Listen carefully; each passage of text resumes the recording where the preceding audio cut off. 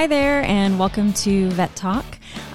Today I have my husband / producer, Topher, with me, and we are going to do what I think is going to be the first in a series of communication-themed talks. Specifically, I think we're going to focus on client communication, and we'll see. Maybe we'll branch off into other things depending on how it goes. So thanks for being here. Yeah. Okay, so this was Topher's idea. So to remind everybody, I am an emergency critical care specialist in veterinary medicine, and Topher is not. Nope. I don't do anything in vet med. He's not a veterinarian. He's just married to one. So he likes to play with the sound buttons when we record podcasts. Yeah, we just got them. They're fun. So, but you have, your own ideas about, I've what been happens. Married to one for a few years. Well, and then you used to have pets and stuff when you were a kid. You guys would go to the vet and all that good stuff. So you have some idea of what goes on. But and I've worked in Lowe's and retail places, customer food service places. So I know what we do with customer service and how you're supposed to talk to people. Oh yeah. There's probably a lot that's the same, but there's probably some important differences. But so rather than, obviously client communication is a huge topic. And so rather than try to tackle it all in one show, we were going to focus on kind of if you're new to this, say, maybe you're new to clinics or, new to, you just graduated recently and this is something you're still trying to figure out. So we're going to start today. I think we decided we would talk about kind of introducing yourself to clients and just the initial establishing of trust. First things you should do. Yeah. And the other thing I should probably kind of let everyone know is that, I'm an emergency critical care specialist. I've been in practice for a decade or more. Yeah. You're right. What is that one? Is that it's supposed to be crickets, but it doesn't sound very good. Oh, okay. It sounded more like birds chirping. Yeah. Anyhow, so I've been working for a bit. I've also done some additional communications training. So the Bayer Health Communication Series, that's a week-long immersive thing. So I've done a little bit. I'm not the expert in communication. And so, if you're out there and you're like, well, I learned from so-and-so, I'm not saying that I'm the be-all and end-all. This is mostly from the trenches with a little bit of additional empirical training. Data. Yeah, exactly. But a little bit of, hey, I've done some particular training and so I'll throw in some tips and tricks that I've learned over the years or from additional training. So, okay, let's get to it. Yeah, so I guess the first thing is the client walks through the door, talk to the front desk, blah, blah, blah, blah, blah. They wait for a half hour and then they're in the room and you finally show up. What do you say to them? Ta-da! No, that's never what I say. So one thing is I think important because depending on different hospitals have different standards for okay, the techs wear scrubs that are in this color and students wear this color and doctors wear that. Yeah, because when you're in Florida, they I think when you started you wore formal wear, but then formal wear. I was not formal, in a gown. I was professional wear. Professional wear, but not scrubs. But then they had they changed it so that everybody wore scrubs, but you all wore the same scrubs. So it's right. So technicians would wear royal blue there, and then doctors were supposed to wear navy blue, but which is the same when I walk in. You're all wearing scrubs. That's funny. Yeah, and then students wore whatever, so they could wear navy blue, royal blue, purple, green, patterned, and then some people. Yeah. So and it would reflect in the comments. They would be like, "Oh, the student told us this," and it's that is a resident who's been a doctor for 4 years. Yeah, I think people have additional trouble when they're in an academic setting. Yeah. Clients struggle a little bit because there's different roles and they don't understand that somebody in training might still actually be a qualified doctor and maybe even have more experience than your primary veterinarian when you go to. But even in a general practice setting, I think it's really important. Not that we're trying to establish a hierarchy, but clients, well, it's nice to know it's a perception of value. Am I talking to the doctor or am I talking to... Right. It's like when I go to a human doctor. Am I talking to a real doctor? Am I talking to a full doctor, not a real doctor? Yeah. Or am I talking to a PA? Or am I talking to a nurse? Right. Or am I talking to someone who's not even a nurse? Yeah. So a very simple way to take care of this is to, we're assuming we're either post COVID or pre-COVID here. So when people could interact in person, I walk into a room, knock on the door. I, do my best to pronounce the person's last name. hello, Mr. Conlin. I'm Dr. Connor, and that's how I introduce myself. So with a client, I am going to say, I am Dr. Connor. Some people will introduce themselves by their first name. Different advice from different people. I personally like to, because again, I think it can be confusing. You meet a lot of people, and a lot of times by the time clients have met me, they've, like you said, they've talked to reception. They maybe have talked to a technician for triaging. And then so I want to establish you are now talking to the doctor. Mm-hmm. Do you tell them that you're a specialist in any way? It depends. It depends on the circumstances. Sometimes I will say, I'm one of the emergency critical care specialists here, or I'm an emergency doc. I just, whatever. I kind of wing that. Yeah. If I've heard that this person is already upset about something, then I might let them know, this is who you're talking to. Yeah. Add more letters, the more upset they are. Yeah. I never give letters. I never say that. Oh, yeah, but nobody knows what that means. So that's not a big thing that I'm worried about. But I am Dr. Connor. I am the doctor who's doing this. And I might say it a few different times too. Not repeatedly, I'm the doctor, I don't do that. But I mean, when I'm explaining the process, because that's the next part that I typically do. Is I think it's really, really important. And the reason we're doing this communication series, right, is when there are issues, it usually comes down to a breakdown in communication. It's not that you didn't do a good job as a doctor or a technician or whatever. It's that our communication broke down. And so in order to avoid those, I like to manage people's expectations. So I start my spiel when I come in and I say, hey, I'm Dr. Connor. Let me summarize what's happened so far. And then let me tell you, a brief summary of what's going to happen. So at this point, I've heard a little bit about, from the technician or the student or whoever, or I understand that this is your primary concern. I'm going to summarize that. And then I'm going to talk to you about, what my thoughts are on that, what the plan is going to be. And then we'll have a discussion about where we go from here. And then I'll pause, does that make sense? Do you have questions about things at that point? And I think that helps people to know, so when you're talking to them, they're not thinking 3 steps ahead. Well, when are they going to get to this? I've told you, this is the order we're going to do things. And I think people are more likely to pay attention to me because I've told them, Step they have one, a checklist now. Yeah, exactly. Okay, you're going to repeat some other things. And I said, I know you just gave the history to so-and-so, but I'm going to, summarize it briefly and then ask some additional questions to clarify things, give you a chance if there's something you forgot. And then I'm going to talk through, where I think we are. Then we'll talk about where do we go from here. I mean, so it's not like how do you do with that when you, so you're going in and you're essentially kind of asking for the same stuff again? How do you do with that when a client's kind of like, I just told somebody everything. Why did I talk to that person if now I have to tell you it all again? Yeah, and some people will say something very similar to that. And a couple things, I work in a teaching hospital, and so I say, well, part of it is the teaching process, but also it's efficient. We were able to get that history while I was doing something else, and so somebody else was able to come in and kind of get that process started. The other thing is it gives you as the client an opportunity to kind of think about things. If you give, because it almost always happens that the story the client gives to the student or the technician, whoever gets the history first, they're going to think of something else by the time they come and talk to me. Or they'll ask their kid, and the kid will or the kid will come in and be like, actually, Mom, this is what happened. You were wrong. Or sometimes, if they came in, they'll have a chance to call a partner or something like that. Hey, they were asking me about this, blah, blah, blah. Okay, cool. Check on that. So it's an opportunity to double check things. It's also an opportunity for me to clarify. So usually if I've been given the history, I'll go back and I'll talk to a client and say, okay, this is my understanding of the salient points. I'm not going to repeat every little thing they said, but here's what I'm thinking. Okay, so I understand that, Joey started vomiting 2 weeks ago. It was infrequent, maybe every 2 or 3 days, and now it's becoming more frequent. You've also noticed that while he was initially still eating, he's now, his appetite dropped off and now he's not eating at all. And they can be like, yep, that sounds good. Oh, no. It actually started 4 weeks ago. And, that's an opportunity to clarify. More often than not, I do a brief summary and they're like, yep, that sums it up pretty good. And most people are happy with that. They're like, cool, you actually did communicate with the person that I told the history to, and you are reasonably up to speed. But it's also an opportunity for me to check in. And so that's one of those tricks of communication is kind of repeating, reiterating what has been said to say, hey, let's check and make sure we are really on the same page.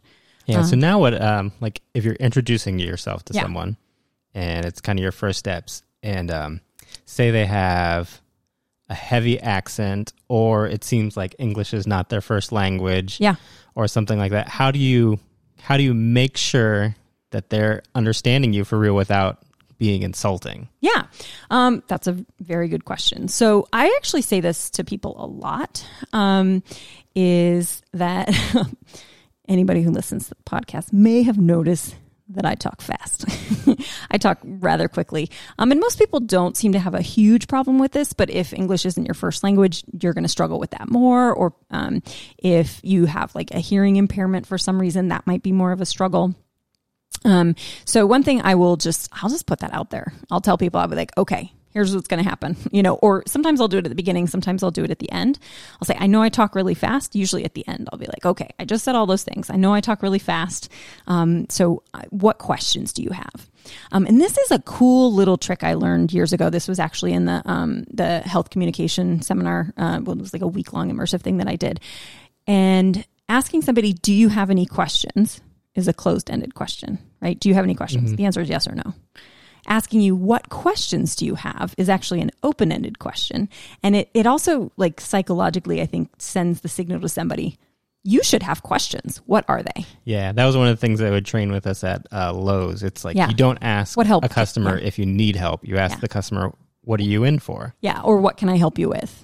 Not even what can I help you with, because they'll be like, oh, what nothing. are you in for? Like if you're in prison, what are you in for? What project are you working on today? Gotcha. You're supposed to ask. It's not even do you need a question about helping them. It's just like, why are you here? Interested.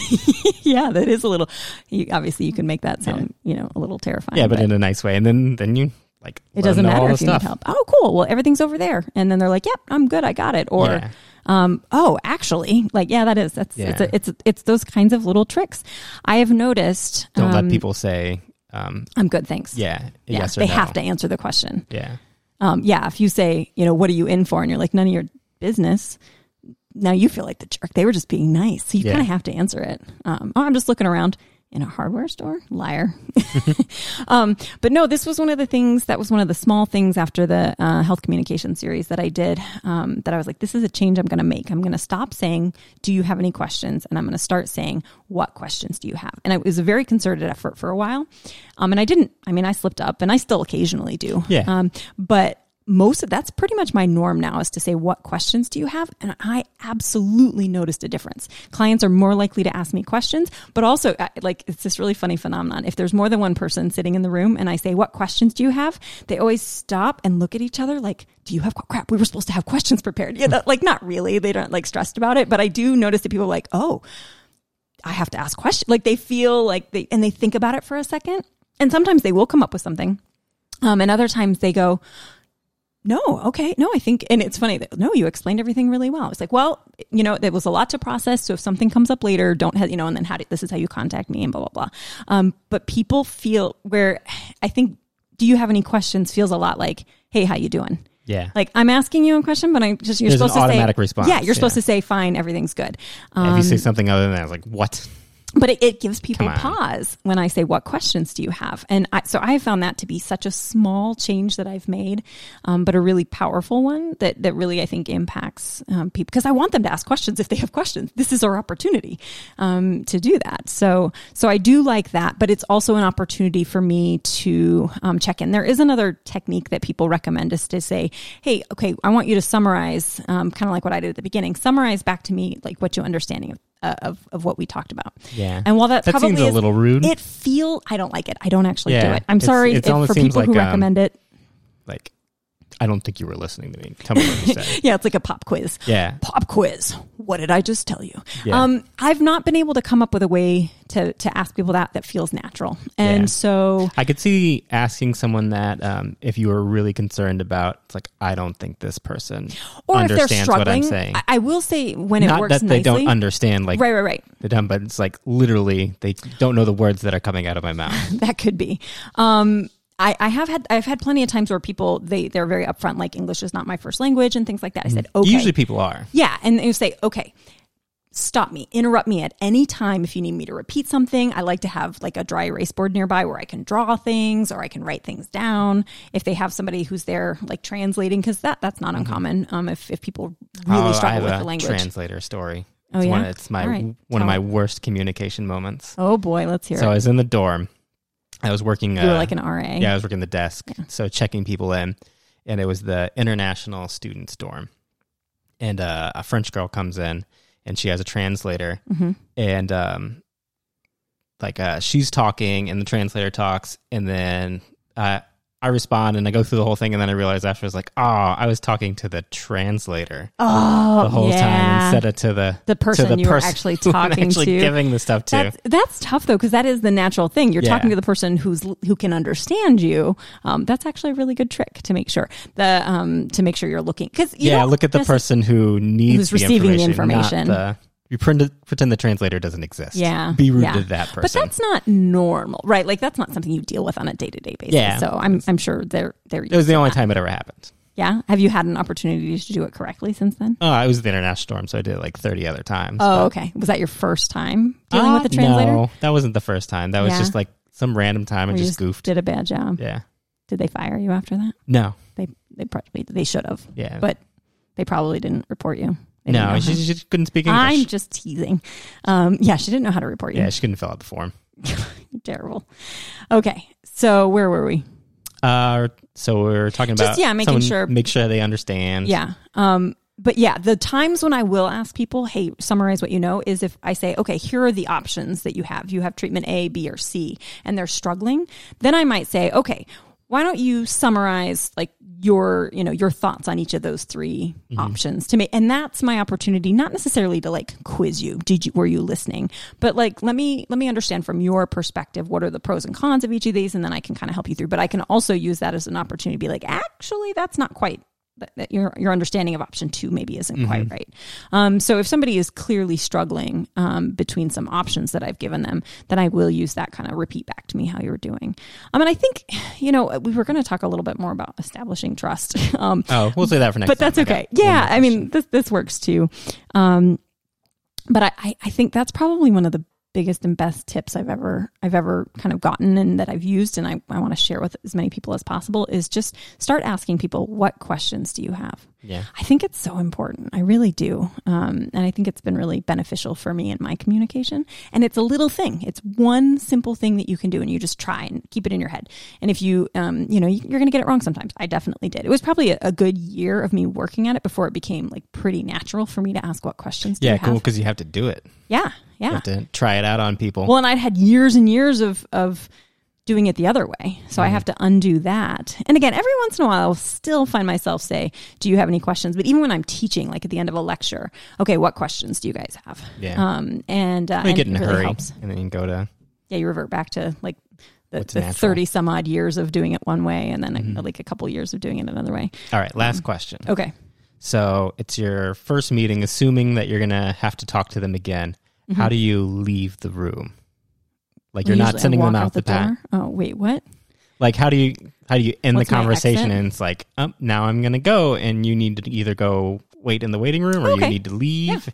Like, how do you end it? Yeah. So typically I've said, well, what questions do you have? And then they either ask a question. I say, okay, well, what other questions do you have? So I keep asking that until they've asked all the questions. Okay, no, we think we're good. Okay, here's what I'm going to do now. What I'm going to do is, I kind of ended the way I started it. I'm now going to go back, check on, Joey, and I'm going to do these things. And we may have already discussed this, but you have a couple of options. And you're either going to go, so I might already know this because we may have already talked about it. But you're going to wait in the lobby, or you're going to drive home and I'm going to call you, and so on and so forth. So I summarize with what is going to happen now. Here's what I'm going to need you to do. You need to go up front and leave a deposit, or you need to wait in the waiting room, or you're going to head home and wait for me to call you. So basically I'm going to say, here's my job moving forward. Here's your job moving forward. And then I'm going to go do it. And then I leave, making sure that, we have all the contact information we need, that they know how to get a hold of me. I know how to get a hold of them, so on and so forth. So yeah, I like to leave with, again, managing expectations. Here's what I'm going to do. If I have an idea of how long it's going to be, I'll tell them that and repeat that again. If I don't know how long it's going to be, I'll say, it's probably going to be between this and this. If you haven't heard from me in this time, feel free to give me a call. If I suspect it's going to be long, and so that's usually, again, what are your expectations for the next steps, whatever that happens to be. And I try to give them that. Sometimes if they're leaving their pet, to be hospitalized, I say, okay, depending on what time of day is it early in the day? All right, I'm going to give you a call this afternoon or this evening with an update on how she's doing. Or, hey, it's in the evening already. I said, you're going to get a call in the morning, probably between this time and this time with an update. If if you don't hear from us, assume no news is good news and that your pet is the same or better than the last time we spoke. And I promise if, like people are always nervous about, they're leaving their pets in the hospital. So I'll say something reassuring like, if something changes and Joey's not doing as well, I will call you. If it's 3:00 in the morning, I will call you. Mm-hmm. So if you haven't heard from me, that means we're doing okay. And people are like, yes, please call me, or things like that.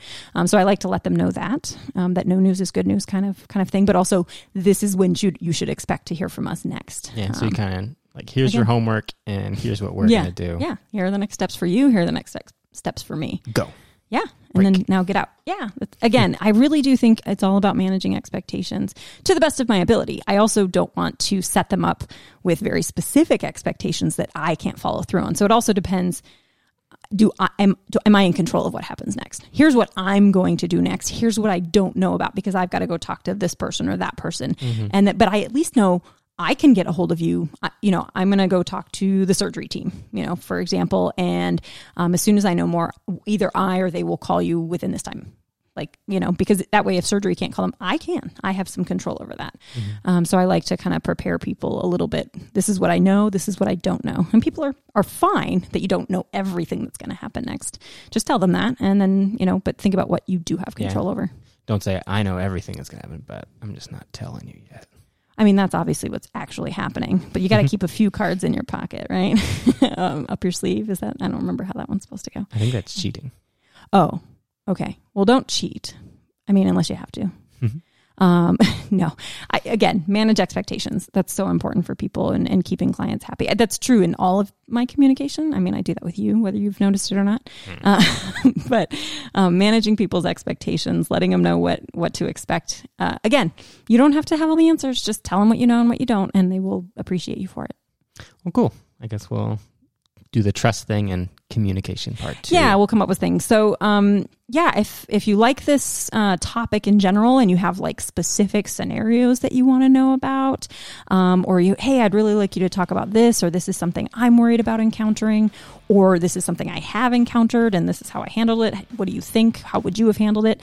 Send those in to us. And we can certainly talk about that on a future show. And the way you're going to send those in to us are...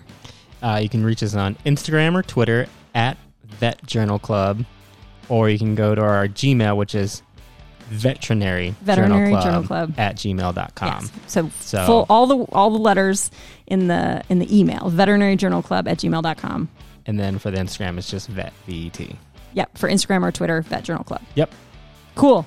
Okay. Well, thank you for listening. Hopefully you found that a little bit helpful, and we look forward to hearing from you. Bye. Bye.